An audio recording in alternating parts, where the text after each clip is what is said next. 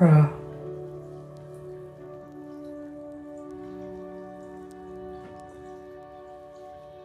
I like it raw.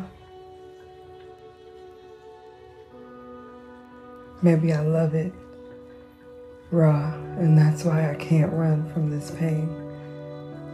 I eagerly search for it, like a moth to the flame. I'm dehydrated for its side effects of fatigue, surrender, and imagination. I dream of the moments, the memories. I'm intrigued by the way it feels, the way it looks, the way it seems.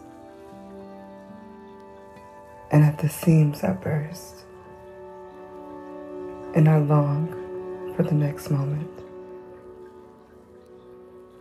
that I enjoy it raw.